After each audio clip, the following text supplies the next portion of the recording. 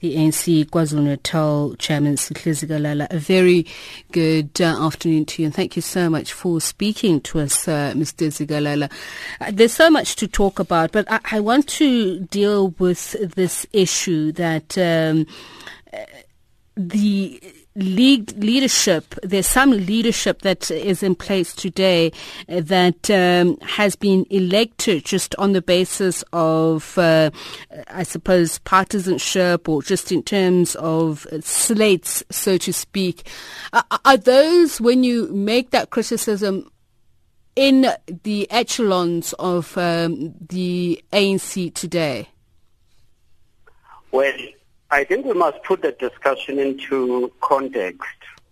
As we prepare for the 54th National Conference of the ANC, as the ANC in KwaZulu-Natal was started looking on what are the challenges that are facing the ANC and what is it that is the essence, the focal areas of the National Democratic Revolution in the current period.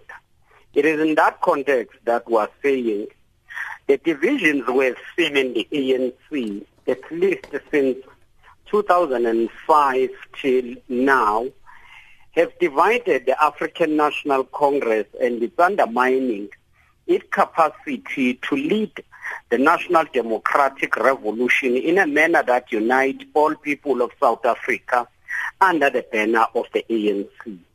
At the center of that is factionalism, where people will group themselves into factions, and when we go to conferences, leaders get elected on the basis of slates, and those who would not be in the slate of the particular lineup will not be accommodated at all. And therefore, as we prepare for the 54th National Conference, we want to see a situation where the ANC emerge united with a leadership that is embraced by the entire membership of the organization, and that will help us to galvanize the support of the society in pursuit of the struggle. Let's talk about your previous criticisms of uncoordinated way in which the national and centrally driven programs of action and accountability are not present in the lower structures.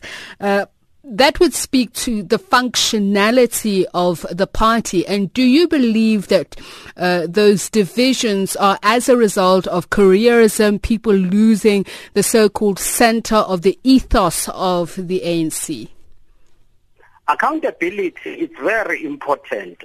Often as the ANC, we take resolutions, and not all of those resolutions find expression through proper implementation. And that's why we're saying the centrality of the ANC in ensuring that the work of transformation, especially at the state level, is happening, because it is something else to take a resolution, but it's something else to ensure that that resolution is implemented. And therefore, it's important that the leadership at national level and in all provinces is able to hold employees accountable. Because it's not that the ANC policies are failing, but the problem is the political will from some among the leaders of the ANC to see those resolutions being implemented in a radical manner that would have been expected by the membership of the ANC. Is this as a result of two centers of power, do you think? No. We're not connecting this with the province per se, but we're dealing with issues at a national level. For instance, in the national conference in 2012, we agreed that we must have a state bank. Up to this far, we don't have a formal state bank. We are talking even now about trying to transform the post bank to be the state bank. We have long agreed that there must be a pharmaceutical company owned by the state, and that has not come into fruition.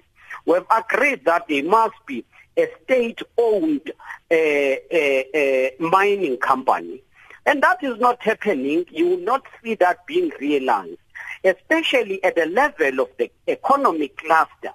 We've seen the ANC taking a number of progressive resolutions, but those resolutions would not be implemented in a manner envisaged by the conference and the delegates who would have attended that conference. I think we need to have a deeper discussion on this, Mr. Zikalala. We've barely touched the surface, but thank you so much for speaking to us. ANC KwaZulu-Natal Chairman Sihle Zikalala.